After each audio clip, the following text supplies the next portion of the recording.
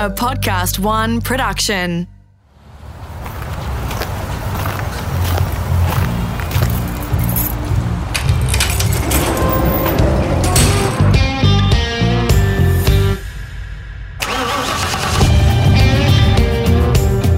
Rusty here at Highlands Motorsport Park in New Zealand for part 2 of my podcast with Tony Quinn. If you haven't already caught the first lap, make sure you head to the Rusty's Garage Library and have a listen.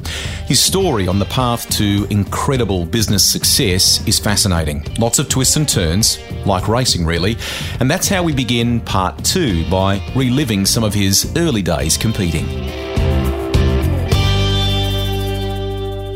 So let's bounce through some cars. Earlier on, you rattled off the fact that you had that fantastic Fiat. Yeah, it was your first brand new car, your 131. What other cars what are your earliest recollections? You said Ford Escorts that you and your mate Geordie had, and I think you did some like Carner Crosses or Motor Carners earlier on, didn't you? Were they Mark IIs? What were you in? No, it was a Mark 1 1300 GT, but with a 1600 cylinder head or whatever it was. I can't remember. With Weber carburetors? Yeah, twin. No, it wasn't twin choke, it was just the twin carburetor, I think, on top. But Geordie was a bit of a fiddler, and he would have tuned the car up good, and I won the Gymkhana thing, and that's what got me started. And then I went and bought, and it's so ironic that we're sitting here in Highlands doing this interview. Bought a Merlin Formula Ford. So I bought a Merlin Formula Ford from a guy called Dave Steedman. I think I paid 1,700 quid for it or something. I went to Ingliston. It was my first race in a Formula Ford. You put it on the front row? I put it on P2. Now, I don't know. I didn't bribe anybody. Maybe they did it for a laugh. I don't know. But everybody was saying, who's this guy? Where did he come from? Who's this guy? Anyway, I think I finished 5th or 6th. I didn't better myself. But what that did, obviously, was started that journey in Formula Ford. I reconnected with the Merlin about 5-6 years ago. How did you find it? Yeah, well, it's a bit of a story, but Geordie, my mate in Scotland, I left it to him, right? When I left, and he said it was the worst thing I ever did. Yeah, but he went on to become the Scottish Formula Ford champion, right? And he'd used the Merlin for a couple of races, and then he chucked it up on the roof of his garage, and it sat there for years and years and years, yeah. So anyway, he said, do you want the car? I said, yeah, I mean, it's your car. I've moved on. I'm into Porsches and Aston Martins and stuff now. He says, no, I'll do it up and I'll take it out, because I took him out to Highlands for anything. Anyway, he took it out, and I drove it once around the track and I loved it, but the gearbox blew up. So that was the end of that.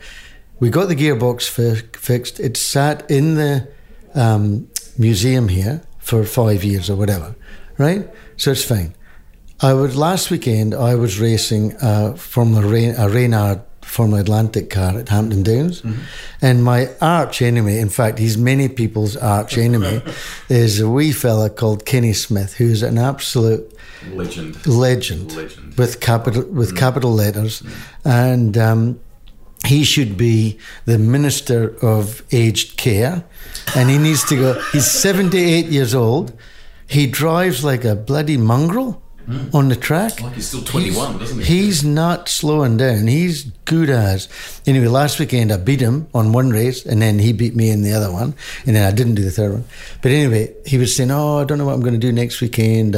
Might go to Taupo to do a Formula 5. I said, mate, why don't you come to Highlands and I will give you my Formula Ford Merlin to race, right?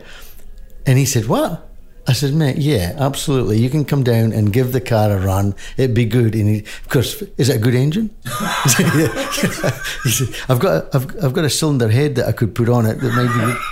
But anyway, he's come down this weekend and he's out there banging around, and it's lovely, man. It's great. As the same colour scheme you raced? Same thing, same red colour. Yeah.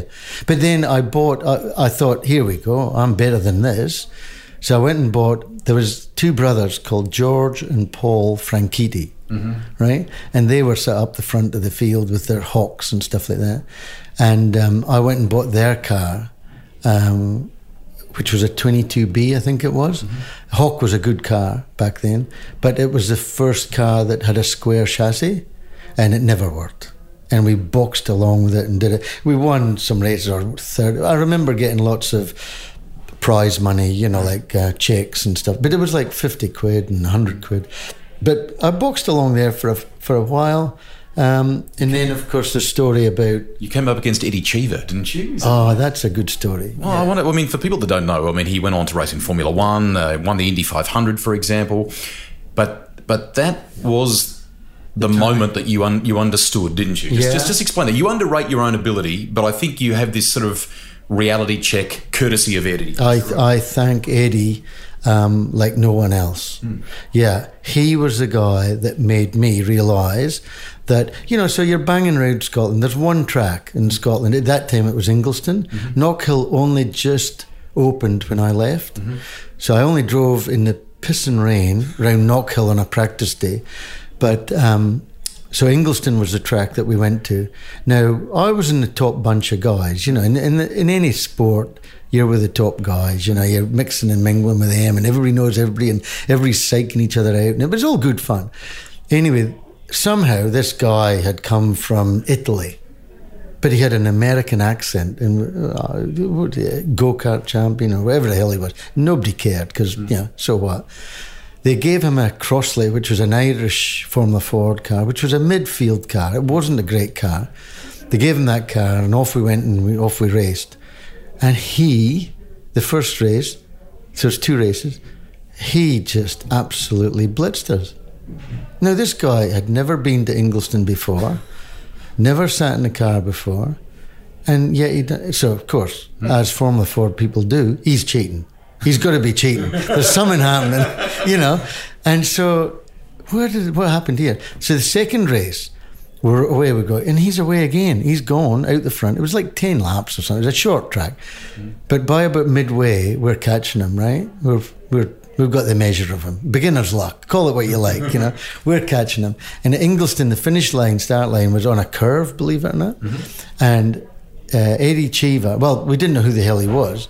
This fella ended up on top of Stuart Lawson across the finish line, because he knows that, you know, he tangled wheels and stuff, and across, because we were all catching him, but he had a slow puncture.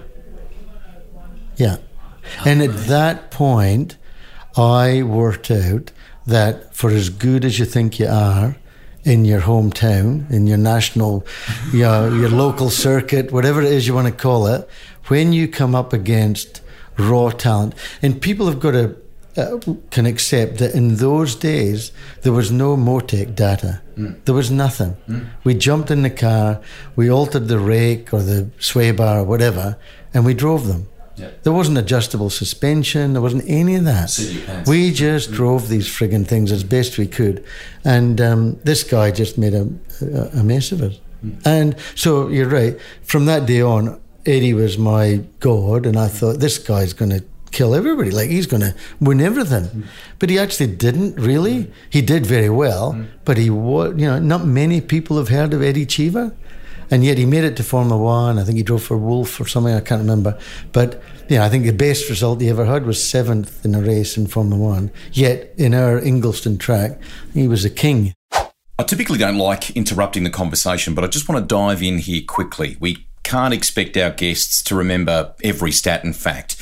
Keep the essence of what Tony is saying here in mind. It's his view. TQ was clearly blown away by how good Cheever was in the junior formula. Eddie went on to start more than 130 F1 races driving for teams like Tyrrell, Ligier and Renault. He scored 9 podiums, but a win there eluded him, and that's, I think, what surprised Tony. Victory at the Indy 500 in the late 90s is a pretty special one, though, on the Cheever CV. Right, let's get back to it. So that was my introduction. So at that point, I basically left motorsport and got on with mortgages and houses and businesses and working and doing all of that stuff. And it wasn't until, bloody hell, when I was 45, my accountant in Australia said, do you want to do Targa, Tasmania?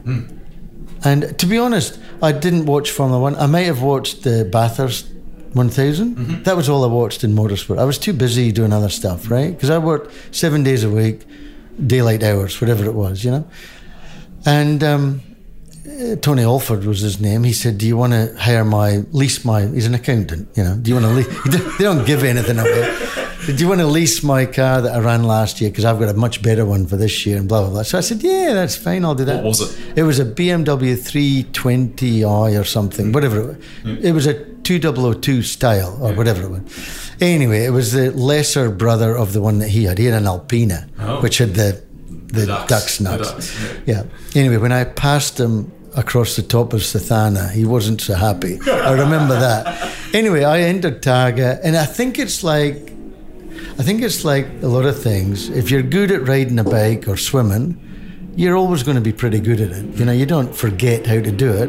And I did very well in Targa that first year. I won Rookie of the Year. I won Category 6. And I thought, wow, this is good. And it was good fun. That's what got me back into motorsport. Targa, for those that don't know, is a tarmac rally. They have them here in New Zealand, Targa New Zealand as well. The Tasmanian one is famous and has been going for a long time, and Sathana is a signature stage for it. It clearly enabled you to escape from business in some ways, but it also had some parallels, didn't it, about calculated risk and things like that? Yeah, absolutely. I mean, I think my business style is a conservative entrepreneur, right?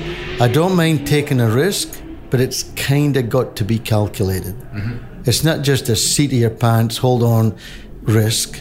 It's got to be kind of, if we do this could happen, but this should happen. Do you know what I mean? It's like, that's kind of how to, and I approach race, and yeah, I'm sure many people that I've crashed into over the years will disagree with that description.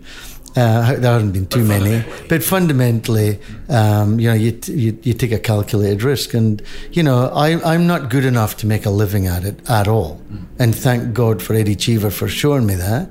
And I take my hat off to the guys that you know, you can count on two hands basically how many guys are really good at each individual category. And I've followed it now, and I've been a supporter, and I like the actual series. I like the business of the series. I think it's when Tony Cochran had it, built it into what it is, what it was, and what's happened to it. It's all good. It's a difficult business, not easy. And I like I think they've done the one thing I can say about V8 Supercars, business-wise, it would have been so easy for them to cut costs. Right? Cut down on things, reduce the quality of the show or whatever. But the one thing I admire about, particularly during James Warburton's era, was that he absolutely believed that they should have a top-class television show. And that was the thing. He probably promised that. And that was the thing that's going to add value to that business. And that's what I see. So I think that content has become so important in television land, and I think that by the way they've done it, by sticking to the quality line, I think they're going to have a good result next time round when it comes to television rights, because they haven't wavered. And you know, there'll be different champions, and he's cheating, he's not cheating, and that shouldn't have happened. That's all the sport, but the business side of the sport, I think, is run well. I have been fortunate to spend a bit of time in it, and you're right that the coverage is world class. Listeners to the podcast here will want to know about some cars in the collection. We're here, as you said before, at Highlands Motorsport Park. There's a wonderful, if you've not been here before, but we're about an hour out of Queenstown. There's an awesome museum here that you must come and see. But the first thing that kind of grabs your eye as you walk into the museum is the Aston Martin Vulcan. 7-litre V12, what are we talking, 820 horsepower, maybe only 24 in the world built. What is that thing like to drive?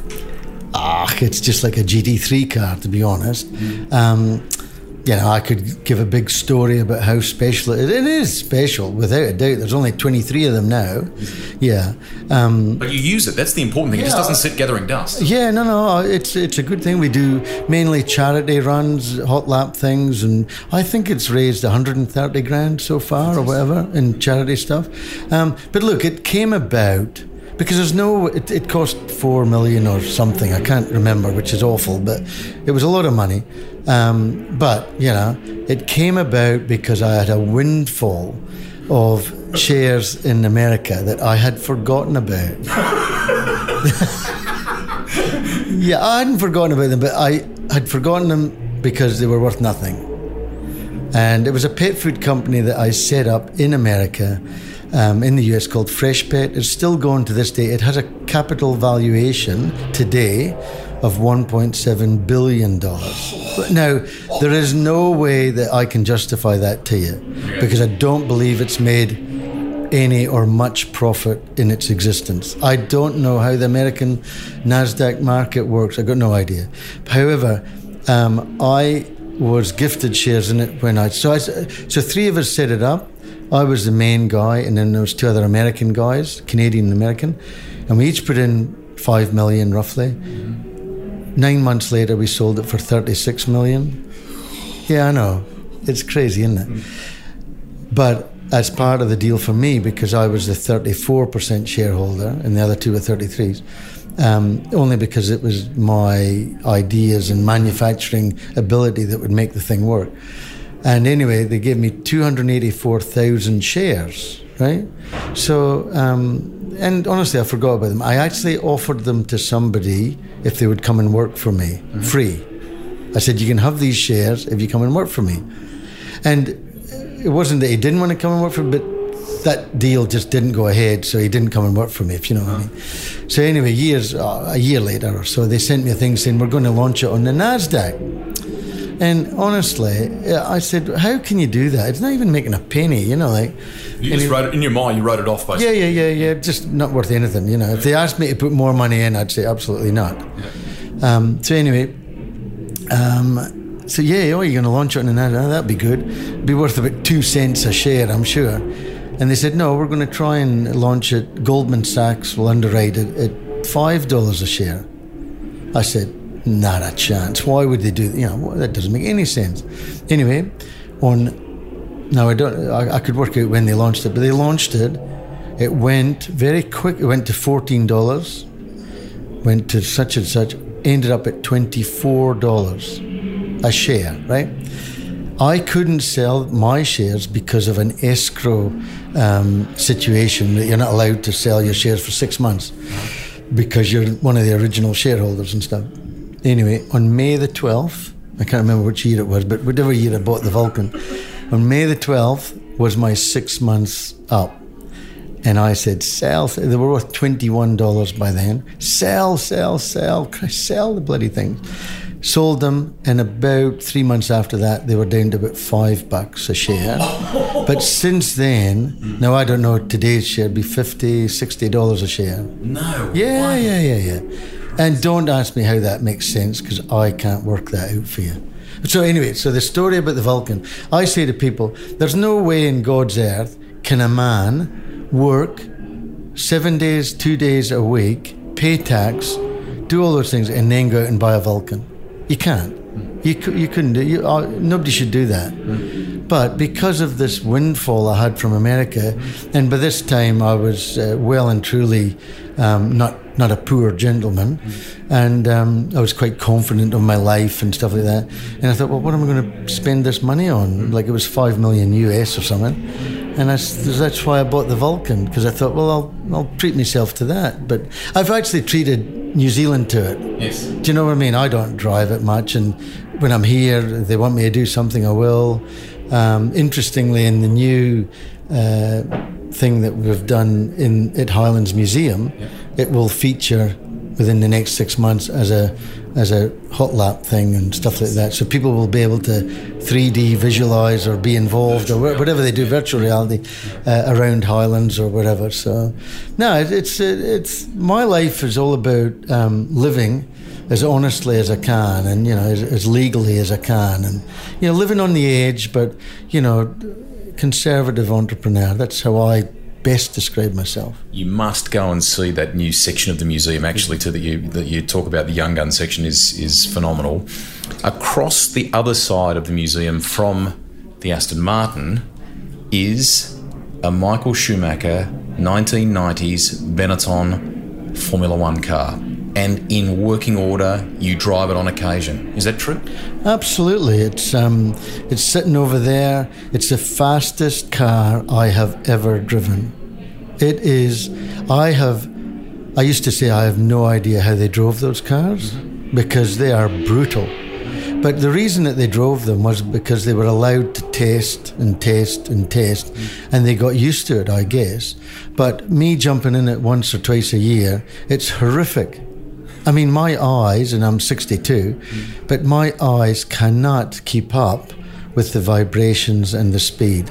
It's, I'm happy for somebody else to drive it and see what they think, but it's scary. I mean, coming out of the hairpin at Highlands in first gear, you're in fifth gear before the bridge and you're hammering, and it's so fast. It's so fast. And like, I don't know, good on them for driving those things. I don't know how they all weren't killed, the whole lot of them. I got special car to own, great history. Yeah, it's a great history, and obviously everybody knows what happened to Michael and stuff like that. And actually his son, Mick, was going to drive it at Goodwood last year, but he had plenty other things to drive, and I think he was a Ferrari guy, so Benetton didn't get it. So yeah, it's good. But I drove it at Goodwood up the hill last year. It's a terrible thing to start and run and do all that stuff, but once you get into second gear and you're away, it's horrific. Honestly, it's scary ass.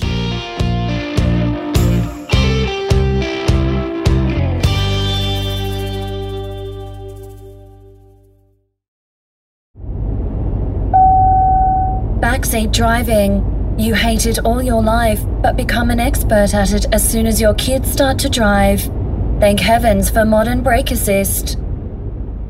Are there other cars that you have a soft spot for? You've had a long association with GT racing as well, and throughout that, there have been all sorts of different marques that you've competed at, and around the world, Tony, at all sorts of great racetracks, not just Bathurst. I mean, here at the Highlands 101, you've been to Spa, Nürburgring, all sorts of places, haven't you? Yeah, look, I was the leader of the team that went to Nürburgring in whatever year it was. You'll have to do your research. But we had this black and yellow Porsche. It was a 996 Cup car. It was my Cup car, and she was called the Princess because it was a good car.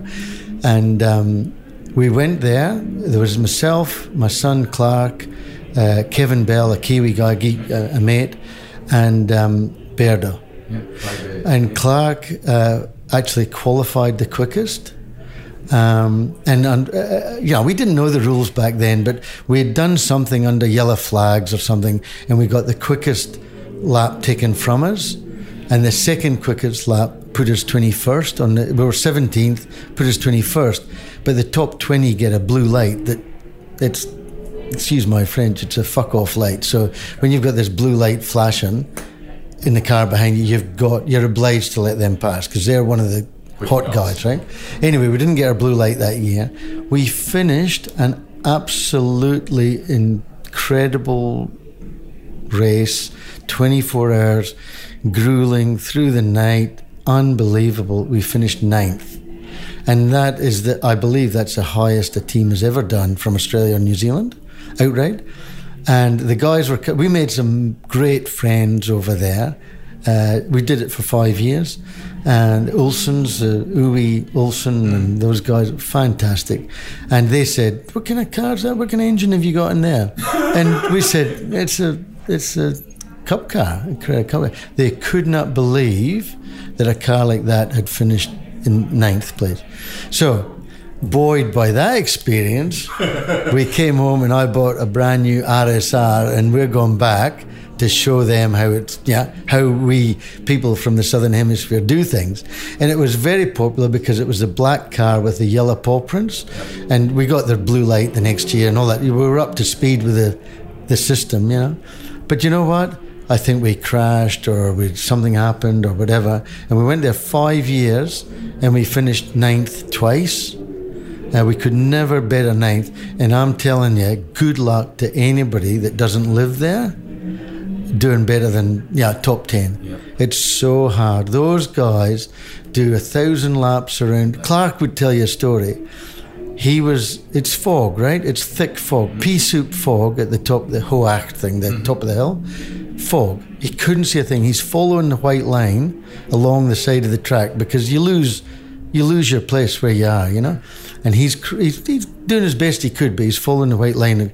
And this BMW with Hans Stuck in it he said, came past me like a jumbo jet, just went flying past. He said he couldn't see a thing for sure. But they just knew where they were going. Yeah. But so, it's a great place. I call it the Olympics of motorsport. I just think it's such a journey to go to and to compete in. And we won we were the first Porsche to win at Dubai, the Dubai 24 Hour. We raced at Sepang. That was the worst endurance race I ever did. It was so hot and so humid. It was horrible. I'd 6, maybe, I can't remember. But I kind of don't do that endurance thing anymore.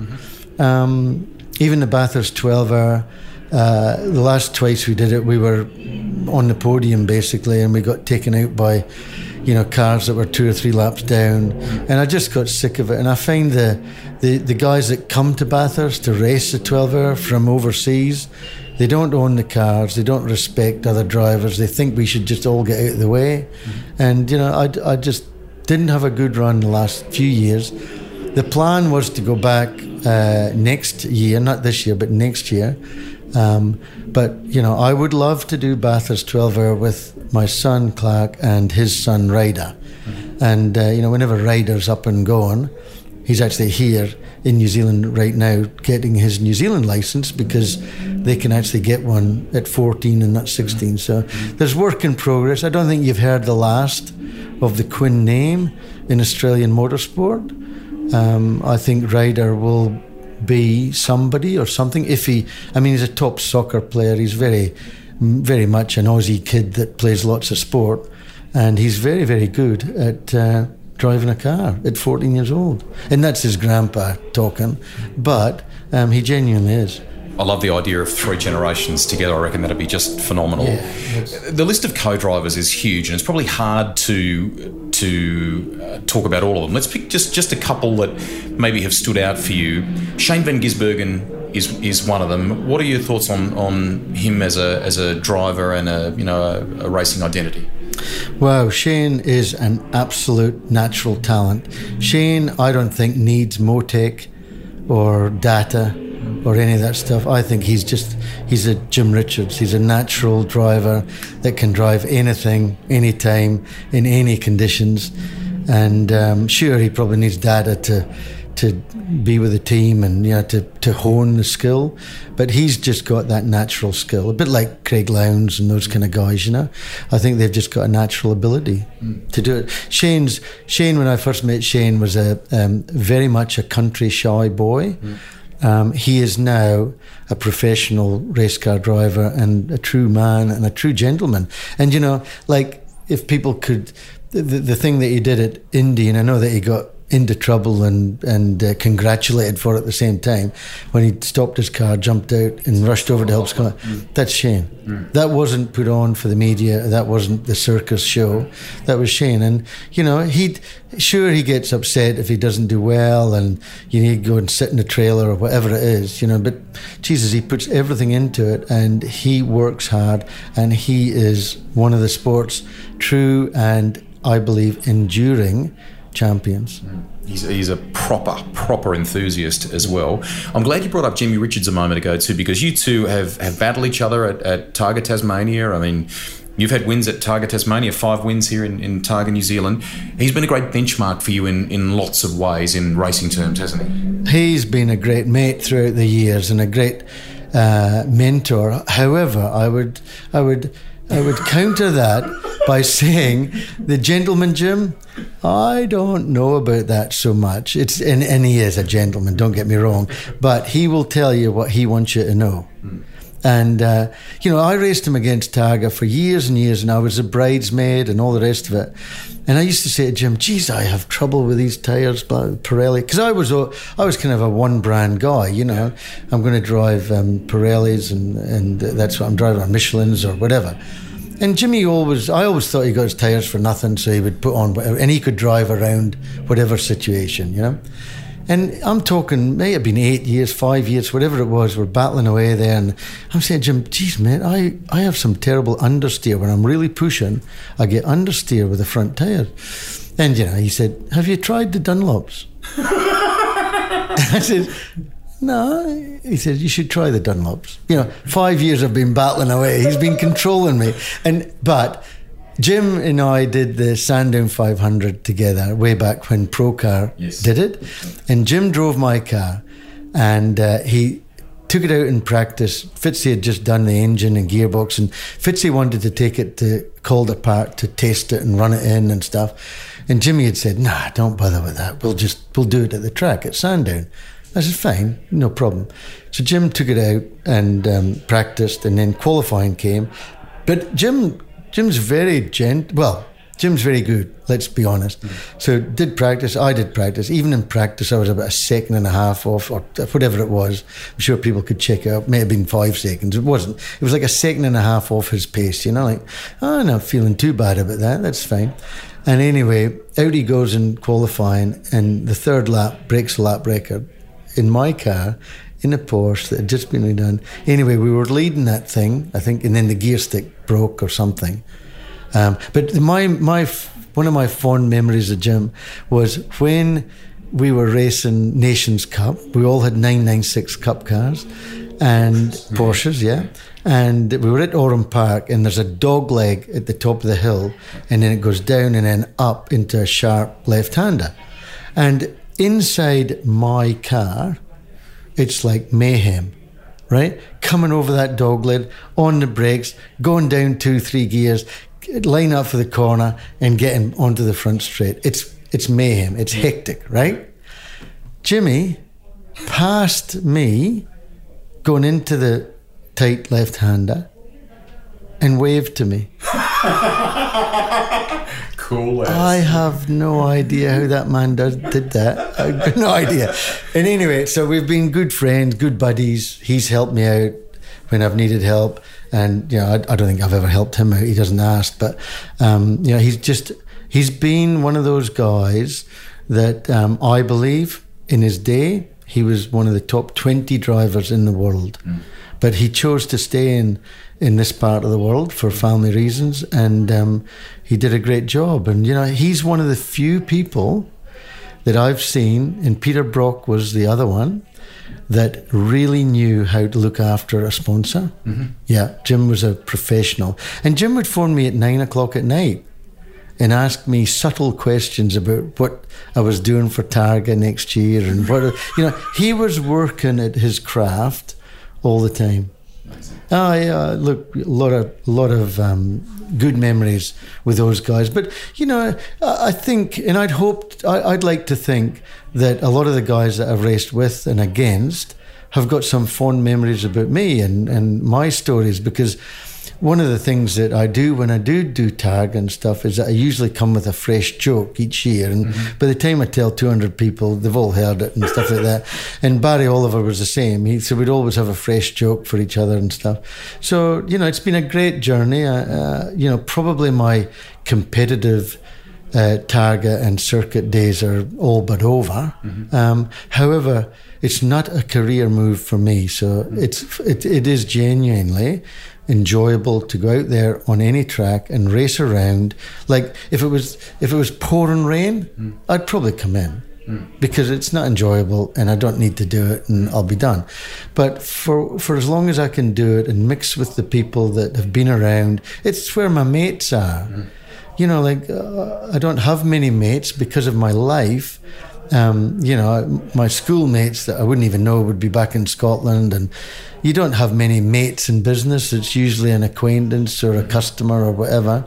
But in motorsport, that's where my friends are. It's your family, right? Well, it's my family, and I can tell you that my racing family upset my real family because I'm at my racing family more than so you have to manage that situation. But it's been a great life, and there's lots more to tell, lots more stories to tell, but that's probably enough for today. All right. We'll finish with one final one, though. You're big on legacy at the moment, right? You have a world-class, unbelievable venue at Highlands. You have the Hampton Circuit on the North Island of New Zealand as well. What in your mind is the future for great venues like this? And, we love so many great things about motorsport, but it's clear to me that you want it to perhaps appeal beyond that as well? Well, it's going to have to.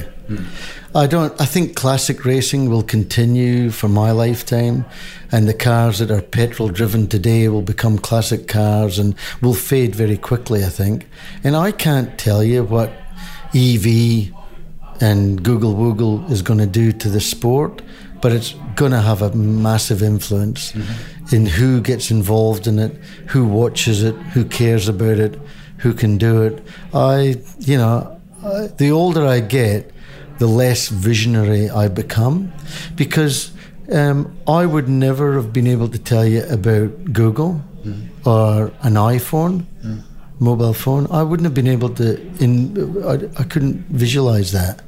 And now everybody's talking about artificial intelligence, which absolutely is going to happen. And what's that going to do? I mean, if we go back to Paddy's statement about the backhoe digger that was going to change the way that we work and build roads, which it did. I don't know what AI is going to do. But for sure, if you're doing a repetitive job, your children won't be doing it. Do you know, I mean, these things, and I know from experience, I've many robots in the factories that I've had, they're brilliant. They actually do the same thing day in, day out, every day, every hour, without stopping. You know, I remember in one of my factories, I said to the guy that was going to put in robots, my first robot that went in, and, you know, it's a bit of a mission deciding what robot you're going to put in, because I know nothing about them. Anyway, the guy said, no, they're good. That was a sales guy, right? So the technician was there. So I took him aside, and I said, mate, here's the deal. You and me are going to become the best of friends. And he sort of looked at me and went, yeah. He said, yeah, what? I said, because you're going to be here all the fucking time fixing this thing. Because, you know, this is back in the day. And he said, no, I won't be. And this is a technician. So the sales guy had done his job. The technician guy was saying, no. He said, I've got 7 of these robots in Holden in South Australia that work all the time, every day, all day. He says, once a year we strip them down and repair, maintain them and stuff. He said, but I'm guaranteeing you won't see me. And you know what? He was absolutely true. Amazing. Yeah, they are what's coming. They're the iPhone in 20 years' time. And you know, like I once made a speech to Hyundai in New Zealand, and I asked them, how many factories have you got, you know, making cars? And I think they said 7 in the Asia region. And I said, well, I want you to shut one. I think you should shut one down completely. And they all looked at me, you know. And I said, I think you should be making drones. Drones for humans, a 2-seater drone, and that's the future of transport for humans. You know, the autonomous car thing is only a transition. We're going to die of boredom if we go in those things. You know, and that's just part of the way that you control humans. Humans need to be controlled. They've done it for 2,000 years. God controlled, you know, the fear of God was how we controlled most humans, you know. Nowadays, humans are going, really? You really think there's a God? You know, a lot of the younger generation are doubting our ways. And so you need to control humans, otherwise they get out of control and they become rebellious and stuff like that. And I think that drones, if there was a drone available now that didn't have a steering wheel, we're not going to be steering them. The computer's going to be taking us where we're going. But we're going to be looking down on things. And a man has a great liking for looking down on things as he's flying ahead, or helicopters or whatever. Women don't really care, but men love looking down on things. And I believe that a 200-kilo payload drone, like the Uber deal, you know, I mean, that Uber thing, what a fantastic idea that is. I couldn't have told you that was going to happen. You know, all these guys buying taxi licenses and being rude and arrogant and charging you a fortune and expecting a tip and all that stuff. I thought that was going to continue. Along comes Uber, pleasant people, there on the spot, where you want them, how you want them, deliver you to your destination, pleasant, good night, hello, whatever, half the price, a third of the price. Who thought of that? That's a brilliant service and a brilliant idea. Apparently, American, are not making any money, but they must have a plan. And you know, the car thing, the Tesla thing, that's all good and that's fine. That's not the future. We're not going to be driving about in cars. So when you ask me about motorsport and venues and stuff, I think it's a little bit of we're living for today, we're enjoying today. Most racetracks anyway become houses or factories. So for the investors, it's just a journey. For the sport, well, I think the sport at the New Zealand, if I can talk about the New Zealand and the Australian level, if they wanted to progress and do well, they need to embrace the business pillars. They need to surround themselves with, they need to get good people doing the jobs that they're supposed to be doing. Now, I'm not here saying that they're not, but you need to get the best people for the job to do the job. And in some cases, from what I see, it's a club kind of mentality thing. There's jobs for the boys, there's all that stuff going on. It's particularly in New Zealand. But the new guy that I met yesterday, the new CEO, yeah, I think he's going to do a good job. I hope he does. Congratulations on everything you've achieved, mate, in business, behind the wheel of race cars. I'm glad you'll still continue to enjoy some of the heritage of the sport, even if you are jumping into an Uber that flies you somewhere in the future. But we want to end this by saying, I think in the past you've said stuff like, talk fast, I'm fucking busy. Yeah. Well, thank you, mate, for making time to share your story on business, on cars, on motorsport, and how they've intertwined and worked for you. Thank you, TQ. I'm honoured to be even asked. Thank you. Rusty's Garage is recorded for Podcast One. Written and presented by me, Greg Rust. Series producer and editor is Alex Mitchell. Audio production by Darcy Thompson. If there's someone you want me to talk to on Rusty's Garage, get in touch on the show page at podcastoneaustralia.com.au. To listen to more episodes, search Rusty's Garage Podcast. Listen for free at podcastoneaustralia.com.au or download the app. I'm Greg Rust. Enjoy the drive, but drive safely.